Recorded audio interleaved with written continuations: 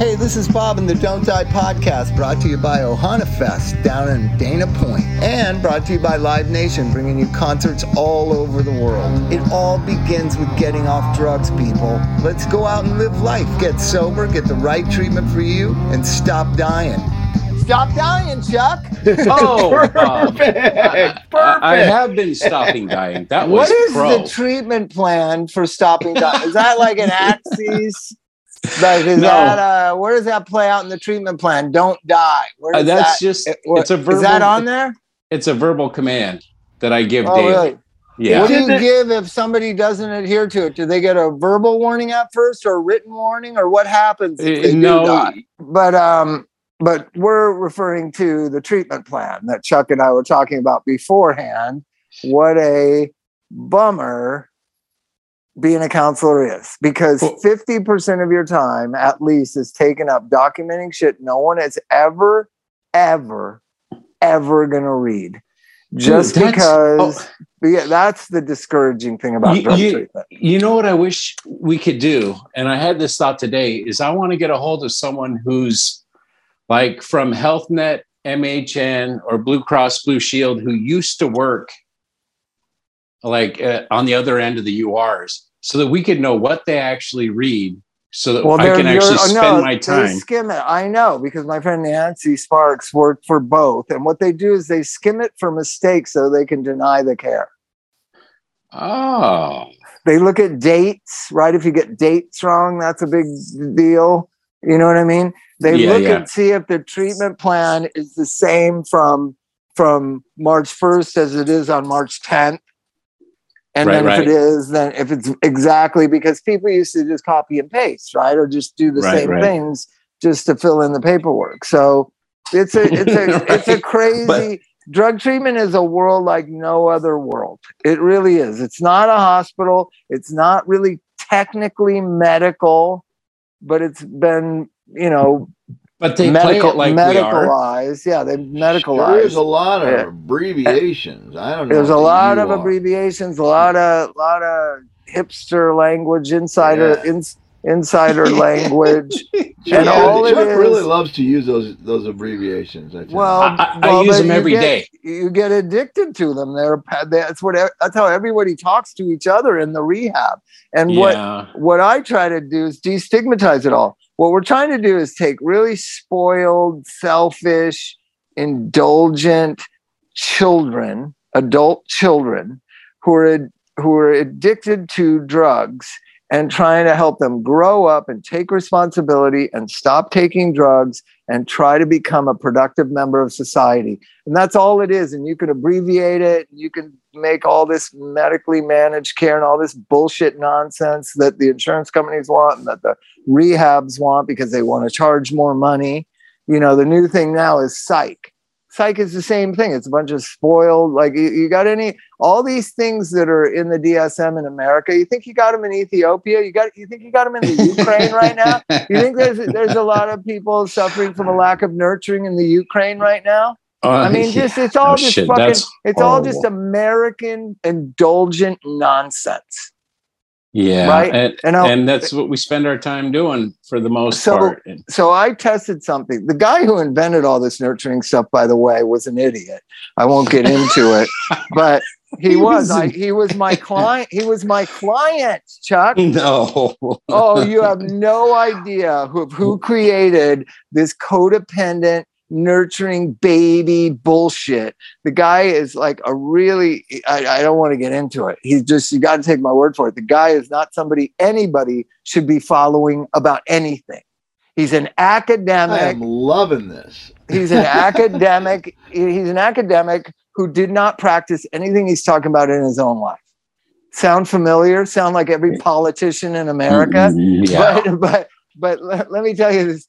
So this morning, Sydney's had a bad cold, and I took her to Justin Bieber last night, and it got worse somehow. It's probably COVID, but who cares? We don't even have any tests left anymore. So she was too sick. She was coughing this morning, and she was too sick to go to school. Oh, here she is now. You're feeling better now, right? Because of the medicine, right?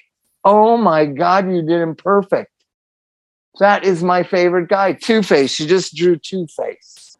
I'm doing a podcast, Sid. I was talking about how you didn't want to take the medicine, and then when you did, you felt so much better. Correct? Yeah, she's nodding. Hold that up. Did you inject her with no, bleach? Just tell her to hold that up, right up to the thing. Show the picture to the camera, Sid. There it is. Two-Face. I'll take a picture of it. There's Two-Face. Can you see it? Oh, is that like on Batman or something? Two-Face. What? Is that on Batman? Batman. Two-Face. Yeah. Batman's all the rage, Mike. There's a new movie out if you didn't notice. Well, yeah, really? They're not getting it in Russia. That's how we're punishing them. Michael know this better. Yes, Batman, Mike. Batman. Oh my goodness gracious. Tell her that is a fabulous. And she went to Justin Bieber last night. It was quite a to-do. She can't hear us. She can't hear us, Bob, so be sure and tell her that we thought that was amazing. Oh yeah, they're loving it. They're loving it. They're in my earpiece. I forgot you can't hear it. Okay, I'll be in there in a little while. I'll finish up, okay? Okay, I love you. Okay, so and there she is, the child who was, a new parenting style was started this morning. Future of America. So the future of America, and not never going to be a victim, I don't think. So this morning, I hope I'm doing the right thing. But this morning she wouldn't take the medicine, and she was gagging, doing all that stuff, and pushing her head away. And that's my favorite. I tasted it. And usually, when you taste medicine, you go, and it's horrible, and you go, see, it's not that bad. This was not that bad. But I think kids have been lied to for so long. They're like, yeah, fuck you. Right? Yeah. So she's not trusting the messenger on that one. It was Kids Dayquil with honey flavor, and it really, literally didn't have a bad aftertaste. It was fine. So I'm trying to give it to her, and she won't give it. She starts crying. She starts throwing a fit, right? And I just got very firm with her. I said, Sydney, we're either going to go back to the hospital and wait for 8 hours with people all covered in masks and garments and gloves that you were scared of, or you're going to take this medicine to relieve your symptoms, feel better, and you're going to rest today so your body can heal. And she's just having none of it. None of that perfect parenting from Silver Lake was working, Chuck. And so what I did was I said, Sydney, I want you to understand right now, there are 5-year-old children who are walking with their grandmas and mothers 100 miles across the Ukraine to get the fuck out of a war zone. And they're hoping to get to, Poland or get on a train or get the fuck out of there. And they're freezing and they don't have their toys and they have a suitcase full of clothes, and bombs are going off all around them. And their dads are staying behind to fight. Yes, and you are taking this medicine because we're so fortunate and lucky in this country. It's true, Chuck. It's true. I know, but it's ridiculous how we raise children in this country. It's ridiculous. My grandpa died when I was 8 years old. I went to the funeral. I saw the open casket. This shielding of children is making our clients for us, Chuck. Oh, how long? Trust me. How long do you protect children? We're all great. The liberal agenda is all great about talking about sex all the time and transgender. So Sydney can know what a transgender person is at 5 years old, but she can't know that there's war. Think about what you just thought, Chuck, and why you laughed the way you did. Oh, I know madness. Why I laughed the way I did. Because at that age, I didn't understand the whole implication of it.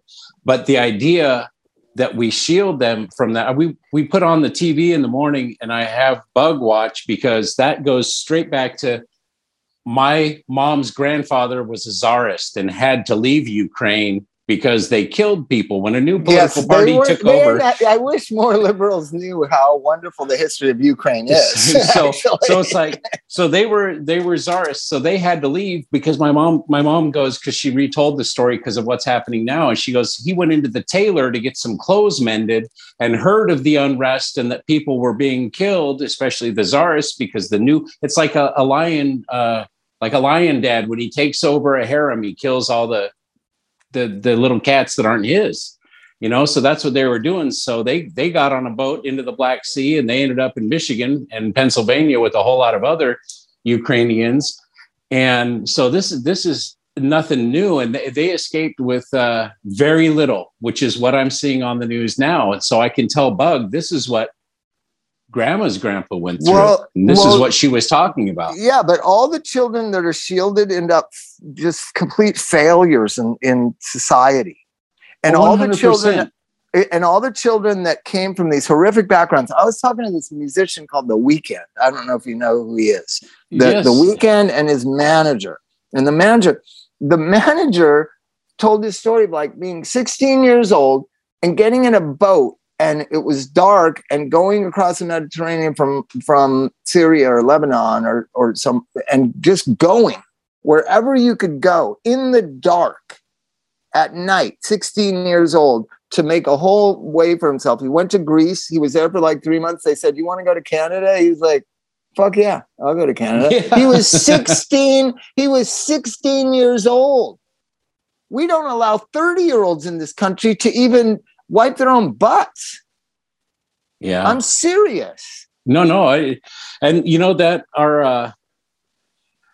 the idea of trying to hang on to people that want to leave treatment is tiring, and we've been doing a lot less of it because it's not effective. When you talk but by the time they're to us, they are so brainwashed to believing they are the center of the universe and that nothing bad ever happens.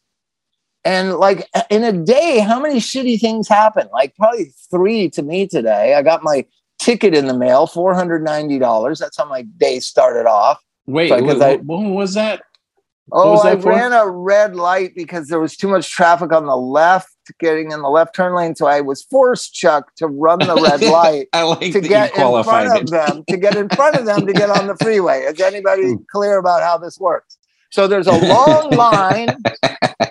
Yeah, let me explain it. It was so ridiculous to get a ticket for this, because anyone in their right mind would do this. I was late somewhere. There was a light, and then there's the light turning left to go onto the freeway. And at the light, it was clogged so bad, you're not even going to make it through the light to get to the next light to turn left, right? So what do you do in an instance like that? You go in the far right lane where there's nobody. And as there's nobody coming and the left turners go and there's no one else coming and it's a little yellowish and it's not yet green on your side, you go so that not to bother all the people behind you, and you get in first in line at the left turn lane. This is a standard. It's taught by every parent, father in America, right? This is how I was taught. If there's too much traffic on the left, go around the right. That was what I was taught.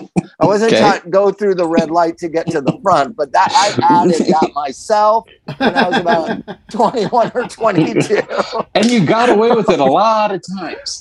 I got away with it probably, literally, and that's what Chrissy said. She goes, "How many times have you done that?" And I was like, at least 200 times. So there's one time. It was $2 a light. It was well worth it. $2 a time. Exactly. Well worth it.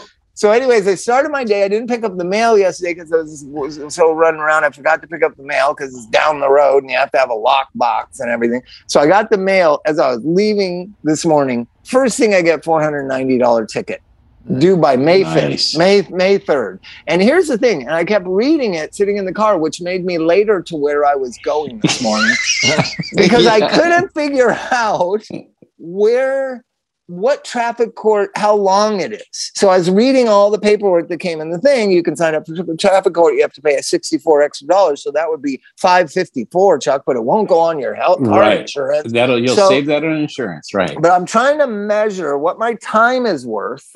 And so I want to know how many hours of the traffic school there is, because if my car insurance goes up, say $50 a month, which is $600 a year, and my time if the traffic court is 20 hours, I'm not doing it. If it's like 10, I would do it.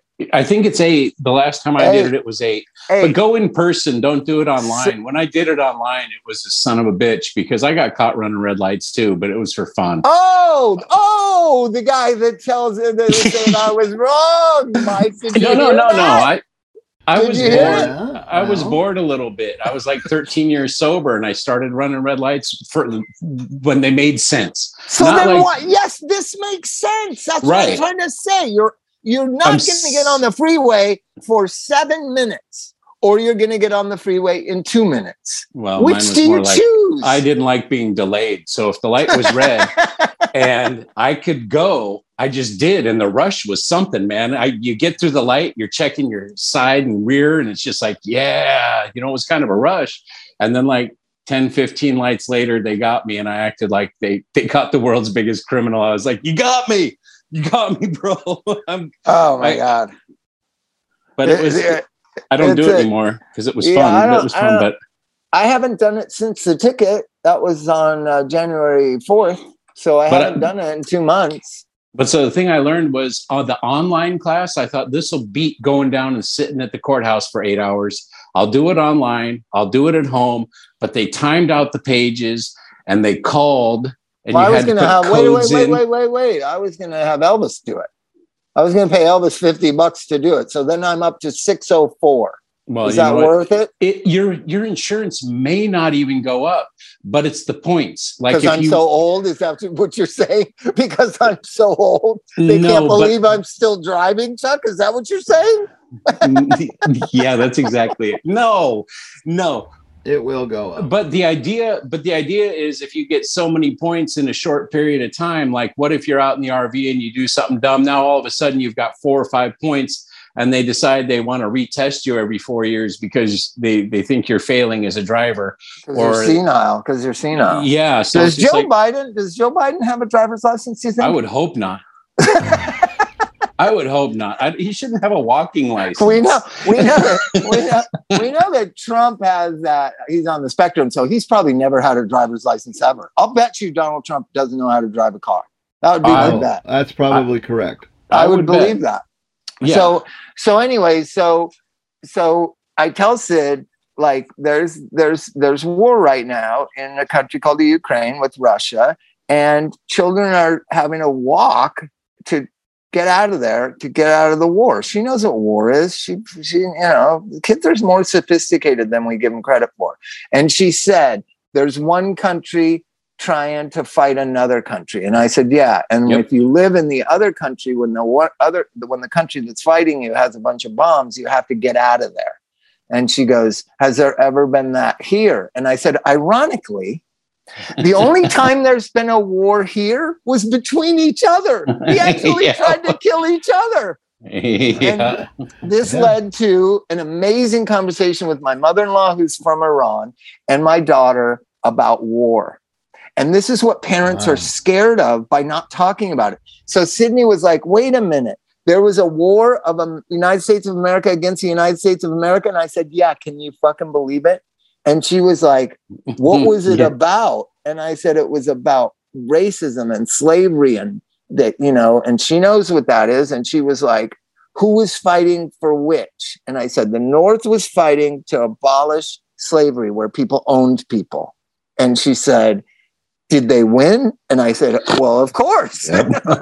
That would have been a perfect opportunity to explain Claremont and Montclair, how they were one solid unit at one point, and then they decided to split and switch the names around. Yeah, like Czech and Slovakia. Yeah. But I really, I'm joking about it, but I really think we are shielding children. There's a way to talk about war with children that's not the blood and guts of it or the politics of it, just that simple. And the look on her face when I said the only war fought here was against each other. The eyes of a child, my friend, how stupid human beings are. Well, that's because they don't call conquering America and killing a bunch of Indians a war. Oh my God, I forgot about that. I forgot. I guess they just call that moving in or something. Look at my white privilege showing. Well, I was going to bring it up, but I knew Mike would do it. So, but wow. Yeah. So it's a big deal. And the cool thing is there's a lot of, you can show, because of the pictures that are coming out, because there's so many people taking pictures, it's not just propaganda. There's so many different angles where you can see this was where people were living, and this is where they worked, and this is what happened, and this is what it looks like when a bomb hits it in real life. And these are the little kids that are doing the walk, and these are the people that are in the cars, and this is what it looks like when people are panicked and they're carrying a little dog under one arm and one bag under the other, and they don't know where they're going. So they don't know how long they're going to be gone. Well, I've been talking to a lot of my MSNBC friends. So I have two groups of friends, Chuck. Those that listen, well, three groups actually. One group, majority group, I would say 75% of my friends are MSNBC devotees. Nah, maybe 65%. So 2/3 of my friends are MSNBC devotees. And then about 20% are my Fox devotees. And then there's the like 13% that's like me and a couple of friends that you're involved in that, Chuck, that adhere to neither network, right? We're on no team. We're not even the purple team, because the purple team chooses red or blue. That the most fascinating thing to me is soccer moms in Virginia that voted for Obama 2 terms and then voted for Trump. I just I don't even know how to comprehend that. But right. But I would say I'm neutral. I stand apart, right? But the MSNBC crowd is the most upset about this war, right? And they keep going on and on, the children and the bombs and what you just said, right? And I say, it's so interesting. There was this country, I don't know where it is, it's somewhere in North America, that bombed the shit out of a sovereign nation and killed 2 million of its citizens, just like about 15, 20 years ago. And we didn't see a peep of it on TV. You know what I mean? The Iraq War was not on TV. All the people fleeing Iraq, you didn't see on MSNBC. You didn't see what you're seeing about the Ukraine on MSNBC. You didn't see the kids blown to bits and dead in the snow like you are in the Ukraine, right? You didn't see that. Yeah, it didn't fit the narrative. They were selling a narrative. So it's like this one's probably the most honest because of technology. You got another Batman picture? Let's see. Sid's on an art. What in the heck is that? Oh, it's a Batmobile. Oh my God, that looks like a de Kooning Batmobile. That is badass right there. That is. Black was all runned out. Oh, really? Black ran out? You ran out of black crayon? Dark blue works good. Dark blue, Mike says, works good. Try dark blue over top of the black. See what it looks like. So Batman is all the rage around here. I don't know. Is Batman hits your house, Chuck? It's a big deal. This is The Batman. There's a new movie out called The Batman, which has inspired all media, all Batman all the time. What? Okay, you're tired of drawing? Okay. Why don't you watch a little Wolfie and then I'll come in there and put you to sleep. Okay. Yeah, it hasn't caught on here yet, but I'm sure it will. The stuff that's really action-oriented, Bug doesn't have a whole lot of interest. Yeah, I don't think Sid doesn't like action, but she does pay attention to the pushes that come through YouTube. I can guarantee you that. Are you hearing the same thing I'm hearing, that the movie's pretty bad? I'm sure it is. I think most of them are. The only movie I liked wasn't even one of those types of movies. That Joker with Joaquin Phoenix, I thought that was awesome. But great. But I don't really see them. And Elvis kind of into some of them. And the Heath Ledger one was really good too. The only ones we really liked. The only ones we really liked were the I forget what it is. Where the little guy, Groot. Oh, what's that? Guardians of the Galaxy. Guardians of the Galaxy. I love that movie. The raccoon. Because it had the classic rock in it too. It had good music. ELO and stuff. Yeah, that was. There's two of them, right? There's two of those. I think two that are pretty damn good. Those are fun, and but we'll see. I'm sure it'll make its way here. Bug he plugs into music and then open strums guitars here or plays drums with it. That's what he does most of his free time. Nice. Right. So I wanted to talk a little bit about Kanye. So he's just he had we talked about the video he made where he kills Pete Davidson? Oh, we did talk about it. Yeah. I'm still this reeling in Kanye. Dude, he's the only genius of our time, and I think he should probably be in jail. I don't know. I don't know what to think.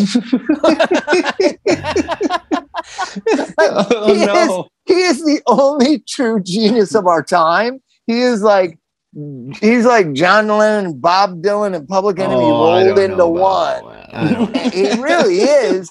And yet he just like, he is crazy as a loon. Like, it's just, well, like, and so now his new statement about the video is he doesn't know why everyone's so offended by it. Like, okay. That's a good tact. Is that, well, is it? But I think sure, because he looks so innocent. His eyes look so innocent. Like, he was on his Twitter thing. Like, I really don't understand why everybody's so upset. It's just art. It's the First Amendment. Like, why is everybody so upset? And it's like, well, you killed your ex-wife's boyfriend in a video. I don't know if that's art or freedom of speech. Is that freedom of speech? Or is that a threat?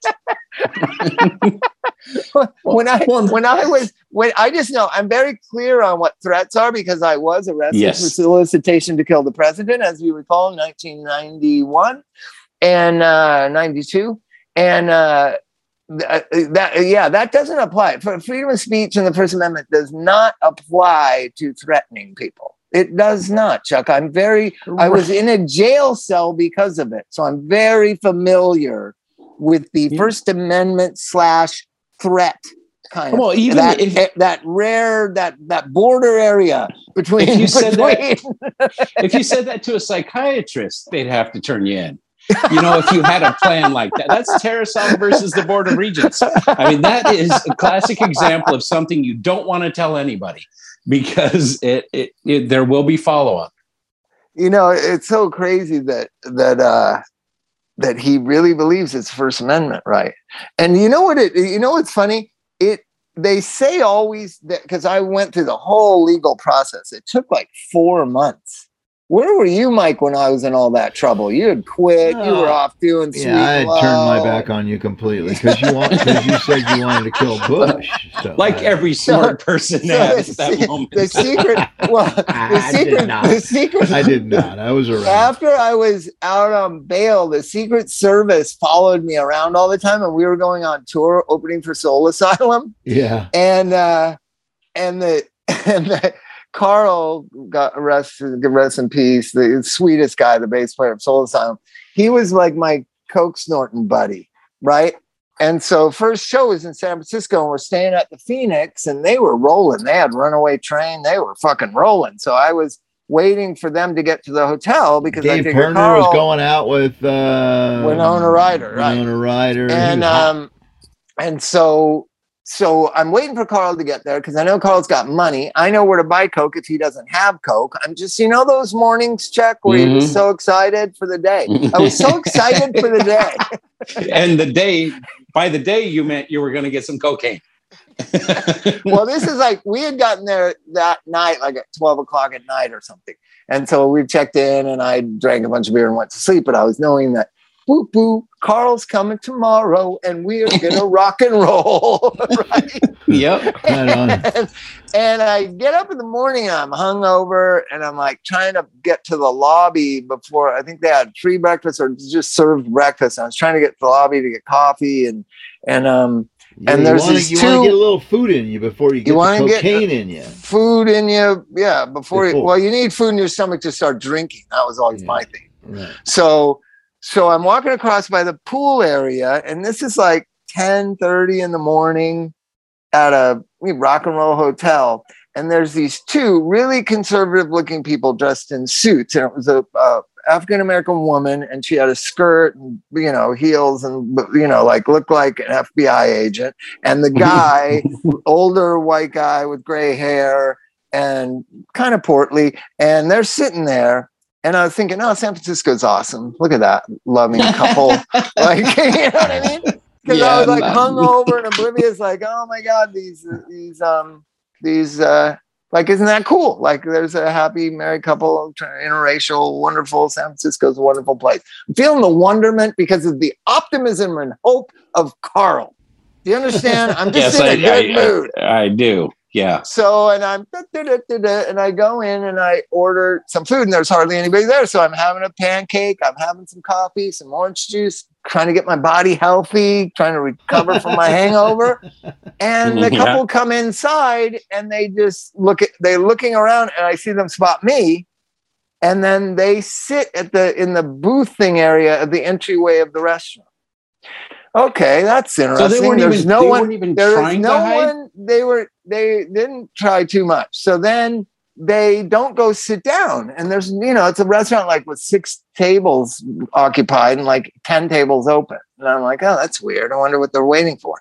So I eat my food, go out to the parking lot, look and see if the Soul Asylum buses have pulled up. They have not yet, Chuck. I get a little discouraged. Little down, whoa, what happened?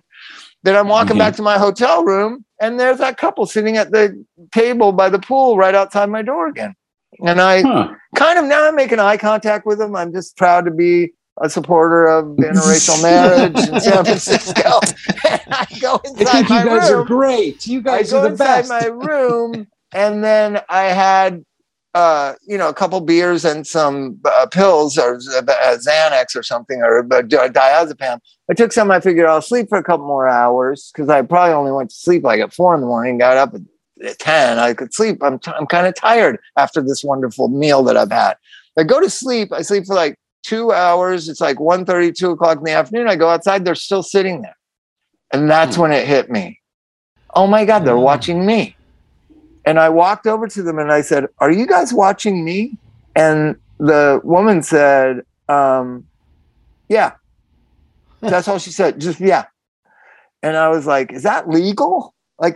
Yeah. And I said, "What you said, Chuck, aren't you supposed to like hide in the bushes or something?" And they're there to intimidate. They're there to make you feel watched. They're there and to let you know that you're on the radar. You're on the radar. And so then, Pete's like, everybody's like, "Who are those people?" They're like watching you. They're like, and I'm like, "Yeah." And I'm in Pete's hotel room. I'm like, "Those people are watching me. They're like Secret Service people watching me." And they're like, "Get the fuck out of here." Pete's like, "Get the fuck out of my room." Yeah. And then even dicks won't hang out with me, right? It's just everybody has this pariah, right? That like, because everybody's on drugs and they're scared, like, oh, the Secret Service is here. The cops will be here soon. So then Soul Asylum was there, and word had gotten over to the old Soul Asylum boys that there's Secret Service watching Bob, and he was arrested. And so I go knocking on Carl's door, and he like opens it with the chain, like, "What's happening?" And I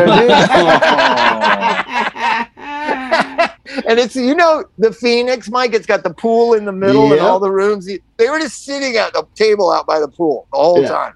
So everybody's like, don't come to my room. Don't go outside. So are you saying the Secret Service owes you some cocaine? Yes, in a certain way. I think you should sue them for the cocaine at least, because that was your pursuit of happiness that they interfered with. It got really, the man ended up assigned to me. Like, I saw him a lot. The woman came and went. But the guy, then I lived on Orange Drive in Melrose, and I was back in LA, and he was parked out in front with another person out in front of my house. And I was just walking up to the liquor store that was literally 2 apartment buildings up to Melrose and across the street. And so I started walking out of my apartment, and I saw him start his car. And I said, I'm just going to the liquor store. I reached inside. Well, you should ask him if he wanted to go with you, man. Or maybe he could give you a ride. Yeah, maybe. Yeah, two little things. Yeah. So then he's spending your money, And so they were there when I sang the national anthem. So the Secret Service was there. Can you hear me? Yeah. The Secret Service was there. And that's when all hell broke loose. Because now everybody thinks I'm making fun of the United States and I'm some radical and I didn't. I was just drunk and cracked out. That's why I screwed it up. I didn't screw it up on purpose. We weren't smart enough to be pinko commies back then. So anyways, I do know I lived this experience, the difference between the First Amendment and threatening someone's life. I'm very familiar with this territory. In the end, look how much money you cost us, Bob. I know, it really is. And in the end, I was in the Westwood Federal Building. They had this like judge ask me a bunch of questions. I had a lawyer with me. Prosecutors were there. The feds were there. They asked me a bunch of questions under oath. I answered them pretty much honestly. And pretty and much. well, they asked me, we don't, because they pretty much knew that my intent, like I'm just a dumb drunk guy, right? They pretty much, they weren't even trying to. Was that your defense? They finally got the message. I was drunk and said some stupid shit. They got 3 months of notes on where I went, what I did. Yeah, that's how stupid they are, man. Up there in the fucking higher echelons of our fucking government. That's cool. Everybody in those bands were known associates at that point of Bob Forrest. Yeah, I'm sure it's somewhere. So get this. So then it's over with, and it's just no charges going to be brought. They don't really say it like that. They say, but the one question they asked me under oath was, what if a person in the audience had done or tried to do what you suggested they do, Mr. Forrest? How would you have felt? Inside, I would be like, I would feel powerful and amazing. I mean, I would open a church. Right. But I said, oh my God, this 3 months has been the biggest learning curve for me. And I know that there's responsibility to words and deeds and all this stuff that I've been coached to say. And, but other than that, I pretty much told the truth. Yeah, I didn't mean it. I don't even, and truthfully, Chuck, I don't remember saying it. I kind of know generally what I said, but word for word, I have no idea. I don't know how long. Good news is it's in the movie. I don't know how long. No, that's not the time that I got arrested for. That was a couple of days later. Oh. That was before the Secret Service was on me. I said it like maybe 6 concerts or something. But you said it on tour when I was with you guys, and you said it in Washington, D.C. You said it all, especially when we got to Washington, D.C. You wouldn't shut up about it. Oh, Jesus. That was the touchy one, the Washington, D.C. So anyways, we're going down the elevator, and the guy from San Francisco, the guy that was out in front of my house in the elevator, because he was there waiting to be a witness, but they never called him or whatever. And I said, I'm so sorry. I really was sorry. I still am. Like what Mike said, just to waste all these taxpayer dollars on some dumb asshole, narcissistic drug addict, alcoholic blowing off his mouth. So I said, I'm so sorry to put you to all this trouble. And he was like, we just have to follow up on everything, no matter how. And he said something really negative about me, no matter how like stupid the person is that said it or whatever. But he said it in like a Secret Service way. And and I said, well, I'm just so sorry. And I said, but really, this happens a lot. And they go, well, he said, it happens a lot to people that are registered members of the United States Communist Party. And I said, I'm not a communist. And he goes, well, that's what our data shows. So you should check what you're registered as. So I had registered probably somewhere you wrote it. You wrote that in on a ballot. No, I think it was in the 1980 election. I did vote for Gus Hall and Angela Davis for president, which was the United States Communist Party. I don't think it exists anymore. And I don't think in 91 it still existed. Maybe it did.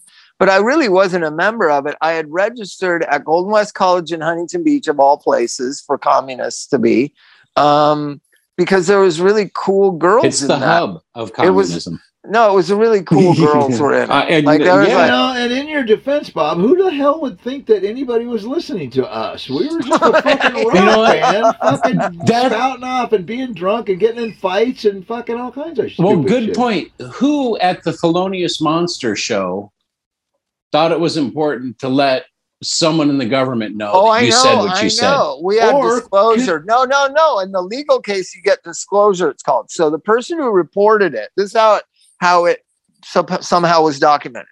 Somebody saw that DC show, 2 kids, one kid, or it seemed like siblings, like a boy and a girl went to the concert, probably to see her Runaway Train, right? Because it was Soul Time that we were opening. That was big, yeah. Yeah. So these 2 kids the next morning were talking about how this guy said somebody should kill President Bush at the concert. And then those kids' parents worked in the Justice Department. Oh, so they reported it. Yeah. So I mean, they did. Here's the thing: if you see something, say something. Those kids did the right thing, you know. But the fact that the Secret Service then just goes to a computer and says, "Oh, this guy's a communist. We got to send some people out and watch him for 3 months or 2 months." The fact that they're watching communists, or that makes you a bad person and on a watch list, is scary too. Well, it's 1991, but you got to also understand, I'm most upset that I never got to capitalize on the runaway train, cocaine train.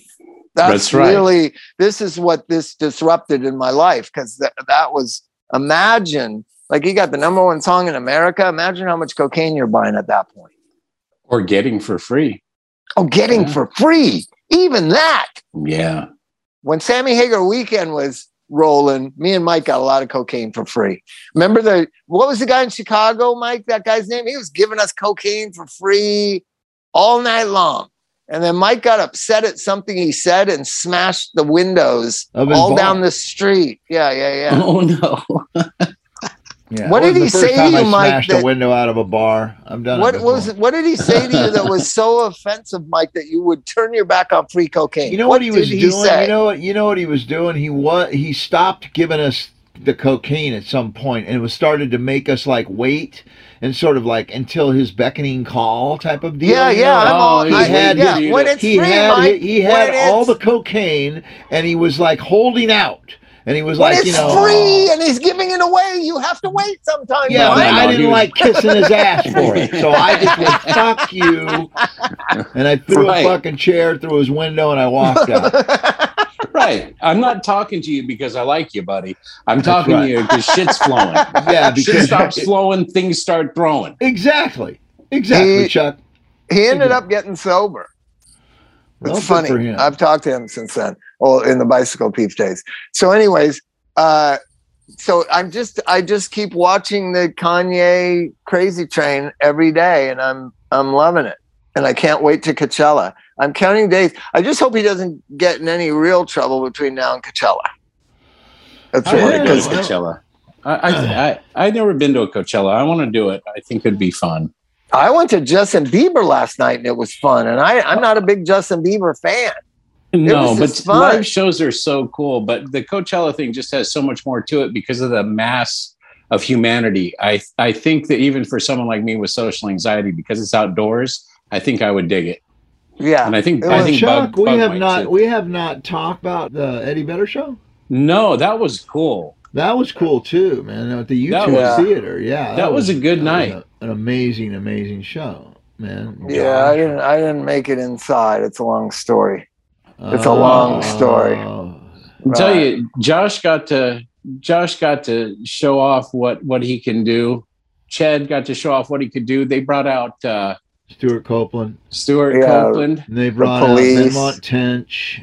Benmont played dude, didn't they kill The Waiting? That Tom Petty song they did was just so good. It was really good. Eddie did a really good job. And Eddie was sick. Eddie was sick on that show. Yeah, COVID? He had COVID? No, they were just, I mean, I don't know, but they were just sick and run down. Well, there was it was delayed because those shows were supposed to happen a couple weeks before and everybody got COVID, including Josh got COVID. I know. Sid Elvis. Hold on, you got to hear this. Sid, Elvis, and I go to the San Diego thing, right?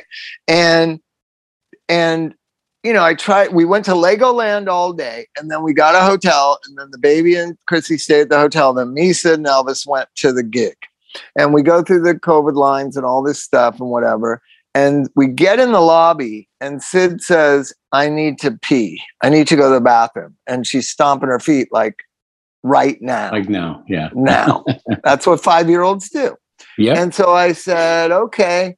And there was a woman guarding what's called the VIP elevator. It had a sign on it, VIP elevator. I never consider myself very important, Chuck, but I am important. I'm not very important. Yeah. So, but I knew from our envelope that only had tickets in it, we were not very important. But you know, I'm hoping this lady's seen Dr. Drew. I don't know. But I'm pretty sure that if you get on the VIP elevator, it takes you to a place where there's bathrooms and not a million people. because when she said it, I was looking right behind her and I saw the men's room bathroom and there was a line coming out of it. So that's not a good sign. I can't take a little girl into the men's bathroom with people's dicks and peeing and drunkenness and whatever. And so I go to the lady and I say, my daughter has to go to the bathroom. Is there a handicap bathroom and I point at the elevator and then I point up. Is there a single bathroom up there? And she goes, do you have a wristband? And I said, I do not, but I have a 5-year-old little girl who needs to go to the bathroom. And she says, I'll take her, this little lady from El Cajon.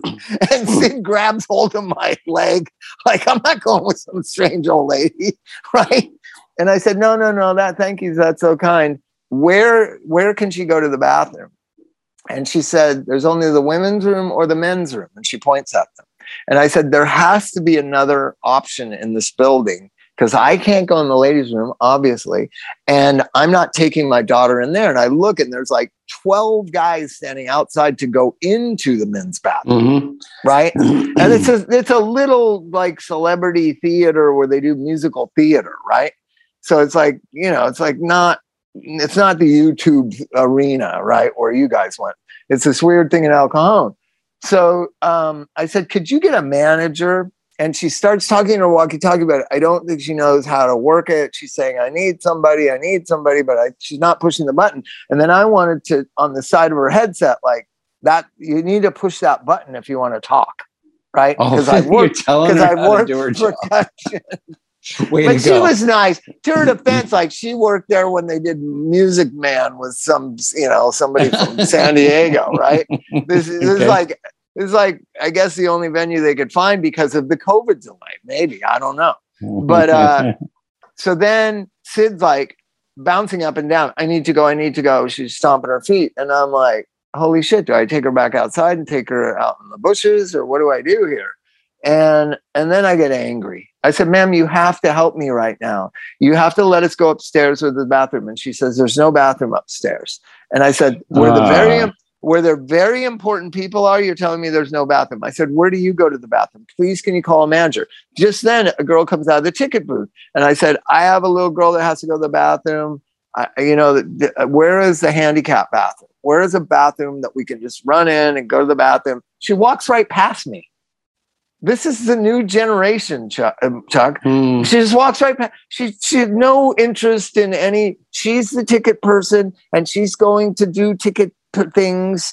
And the lady did have compassion, but she really was like a lost. She was overwhelmed. Huh? She was overwhelmed. Yeah. So then I'm just like, I text some friends. I didn't want to bug Josh. I'm texting everybody like, I need a bathroom. Sid needs to go to the bathroom, and then I'm just pissed. Then the manager comes and I say, I need a bathroom. And she just walks away and doesn't address it. Like she's overwhelmed. And I'm just like, oh my God, nobody is competent in this world anymore at all. Confidence was created by what, Chuck? Competence. Right. They are now disengaged from each other. Because they got likes. Very few are competent, can assess in a situation and solve a problem, but everyone is confident that they are abiding by the rules, that they are doing their job, that they are smart and wonderful and caring and they're politically right and everything. They are confident without any competence. So I just walked out. Oh, no. It was a fun drive, huh? And Sid had an accident too. It was just heartbreaking. Just fucking heartbreaking. And I don't know what, I was so angry that my daughter was forced to be humiliated like that by a bunch of incompetent idiots. Right? Right. It was just so awful. Someone who was good at their job. Like I know I can make a lot of decisions as long as I can justify them. If I can rationalize it when Warren goes, what the fuck? And I can go, well, I made this decision because this, and this. There was a man with a 5-year-old girl who needed to go to the bathroom. So I made this decision to take them up myself. I got someone to cover my post. And, you know, as long as I can justify what I'm doing, we have to be able to make decisions and think on our feet. But no one does, Chuck. When you see the people on the news in Ukraine and they're picking up arms and training for 3 days, what would happen in America? You'd get the rednecks. You'd get some people that want a war. But the vast majority of people would that's not my thing, man, not my get down. But these people, they have national pride and they are staying. Man, when I see 17, 18, 19-year-old kids dressed in, you know, standard clothes, like they're going to school with backpacks on and they're carrying a machine gun, it's like, oh my God, that's for real. That's for real. And I when I was talking to Sid today, I was like, Ukraine's the same as Kiev is the same as Claremont. It's the same. This idea that Americans have like that these other countries are so much lesser than, they're actually, many of them are superior to America aesthetically, economically, certainly educationally, and healthcare. There's better healthcare and education in probably half the countries that Americans feel they're superior to. The architecture, Mike, you've traveled the whole world. The architecture in Argentina and Brazil, in Mexico City, in Rome, in London is far superior to anything in America. But why do Americans think they're so superior? Confidence without competence. You've said it. You see, we already know the answer. You don't have to be good at something to think that you are. You know, it comes down to everything. I had a client the other day who says, "Man, he's writing songs," and I go, "Man, how do you come up with these so quick?" Well, he's going on YouTube and pulling up free music that you can just download and use, and then multi-tracking on his phone, talking over it. And boom, song. I'm just like, I can't even imagine that being the way. I mean, where's the fun in that too? That's like having a self-built model where you only put one piece on the back or something. It's fun to build something from the ground up, to create, to do, to explore, to learn, all that stuff is, I hate to say it, but it is kind of because of the modern technology and the way we can get answers. The fact that you don't have to wonder about anything or talk to people to find stuff out. You can just Google it. It's changing the way people think and the way they do things. It's so weird. Like my dad died when I was 15. And so that critical time when you need a male role model or whatever, this kind of drunk guy that lived next door named Mickey, he kind of became my idol kind of when I was like 16. And I blew up the engine on my Volkswagen Baja Bug. And you know, my mom was pissed because she didn't want me to get it. And I had to, you know, manipulate to get it. And, you know, I don't have a dad, you know, I want a Baja Bug. And so, So I blew up the engine because I don't know how, Mike, you're the Volkswagen expert, but apparently if you don't pay attention to something, the Volkswagen engines blow up. Apparently, if you don't put oil in it, it'll blow up. Yeah, oil cooled. So that's really oil? The only thing you can do is not put oil in it. Okay, that might have been it. Maybe, I think it was that the oil gauge was broken, so I had no idea. Yeah. So Mickey says, Bobby, I'll help you buy a rebuilt Volkswagen engine and we'll put it in together. Yeah, but you're going to do all the work, right? Yeah. And well, it was more than 4 bolts. You got it. Well, what we did was you had to take the engine out, Mike, you know it, take the starter off, take all this real good stuff off, and then leave it in the garage. It was a carport off Warner and Beach Boulevard, and then go and exchange out the bad core engine or whatever, and then bring it back and then put it all together. It took like, 10 days overall at night after school with the lights out in the carport and stuff. It was so cool. And it took so long and it was excruciating, but it was fun. And it was learning how an engine works. I was 16 or 17. There's no kids doing that nowadays. None. Maybe in rural West Virginia. Oh, there's a lot of kids that work on older cars. I mean, you know, but it's not a common thing like when we were a kid. Yeah, no, that's one thing Sasha's got that I don't. My middle kid, he loves working on cars. He's always got something going on, but it is a dying art. It used to be you'd go up and down the street and you'd see people in their garages wrenching on things. It's just not something I ever got into. I don't remember a lot of it because Mickey was also letting me drink beer with him. So, which was another bonding experience.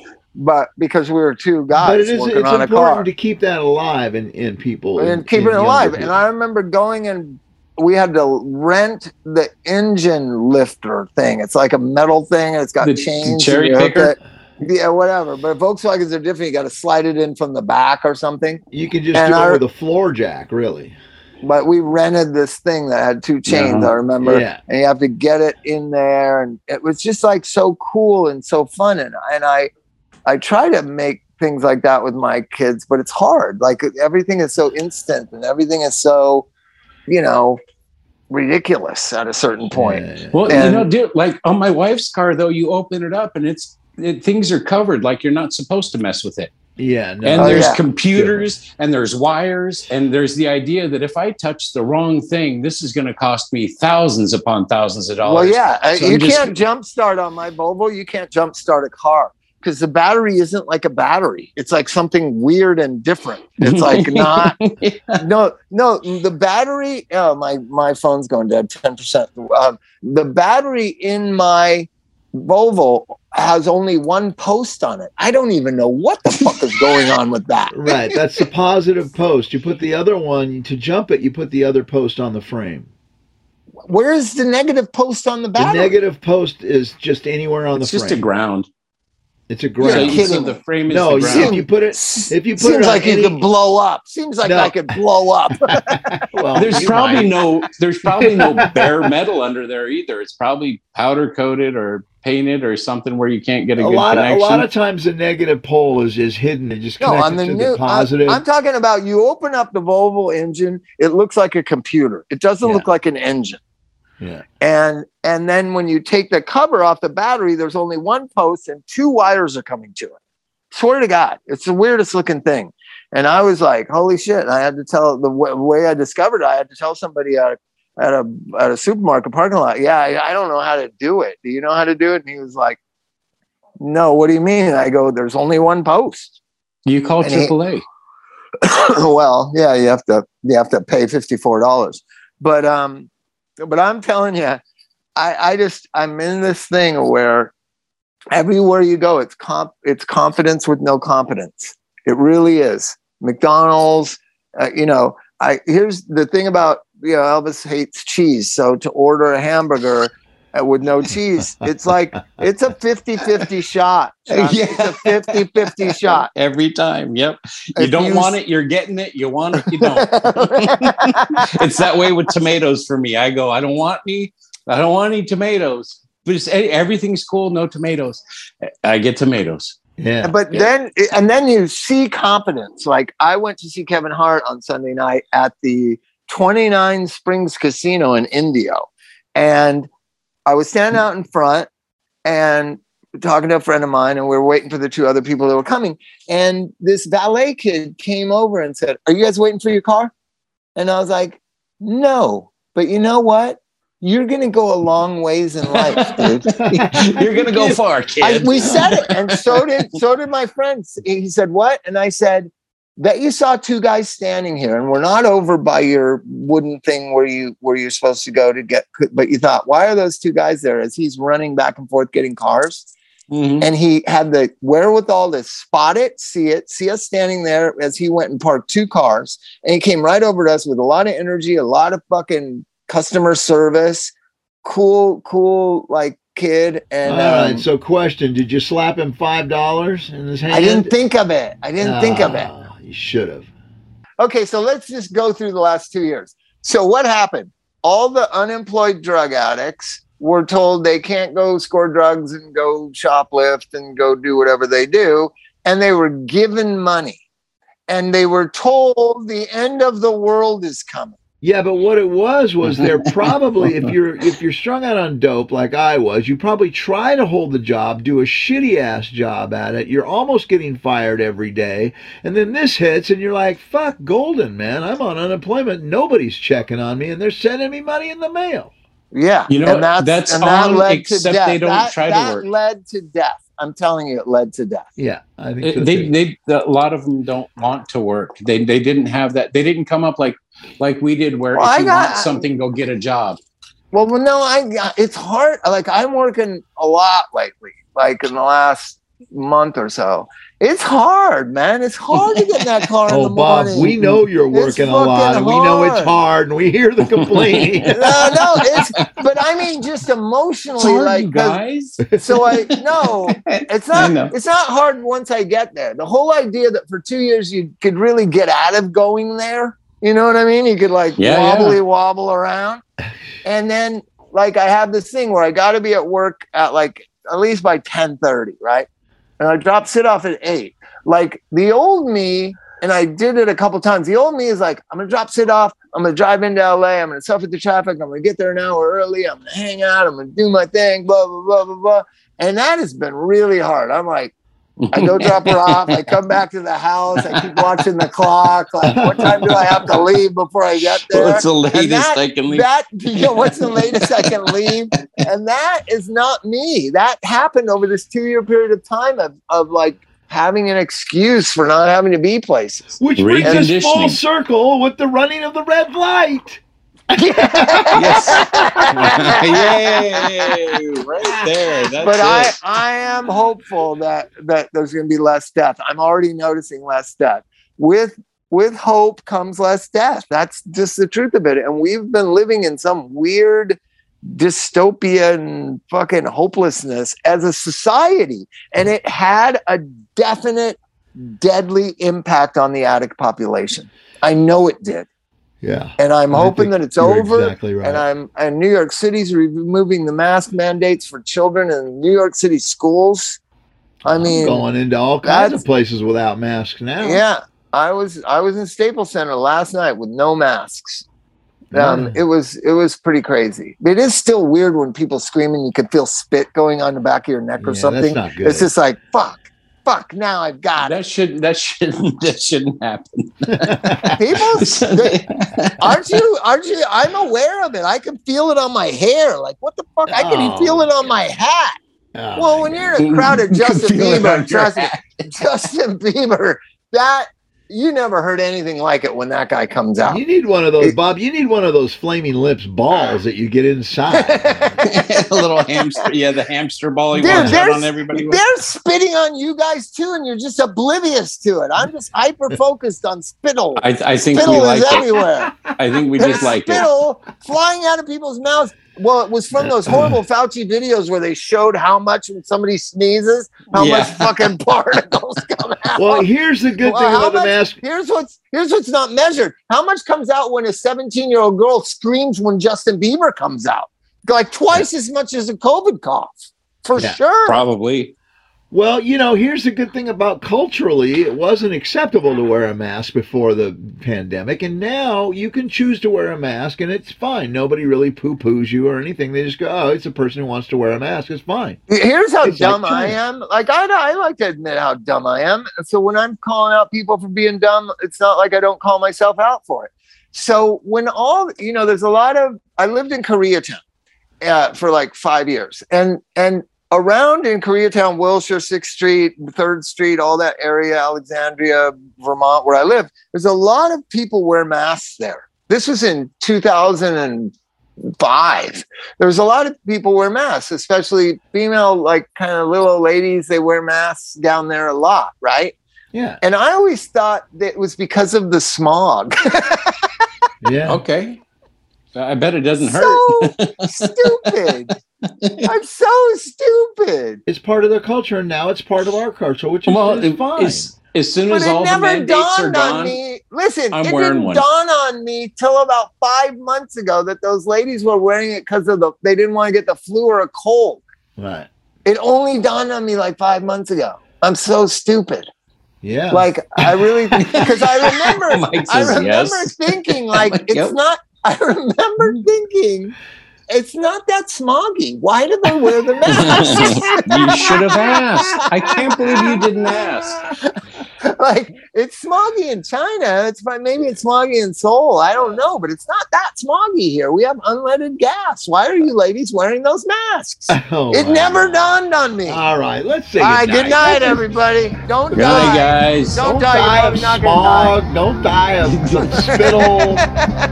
Don't die by, telling everybody to go assassinate the president. Don't do any of that shit. Just don't take drugs. Just hang out and be cool and fucking.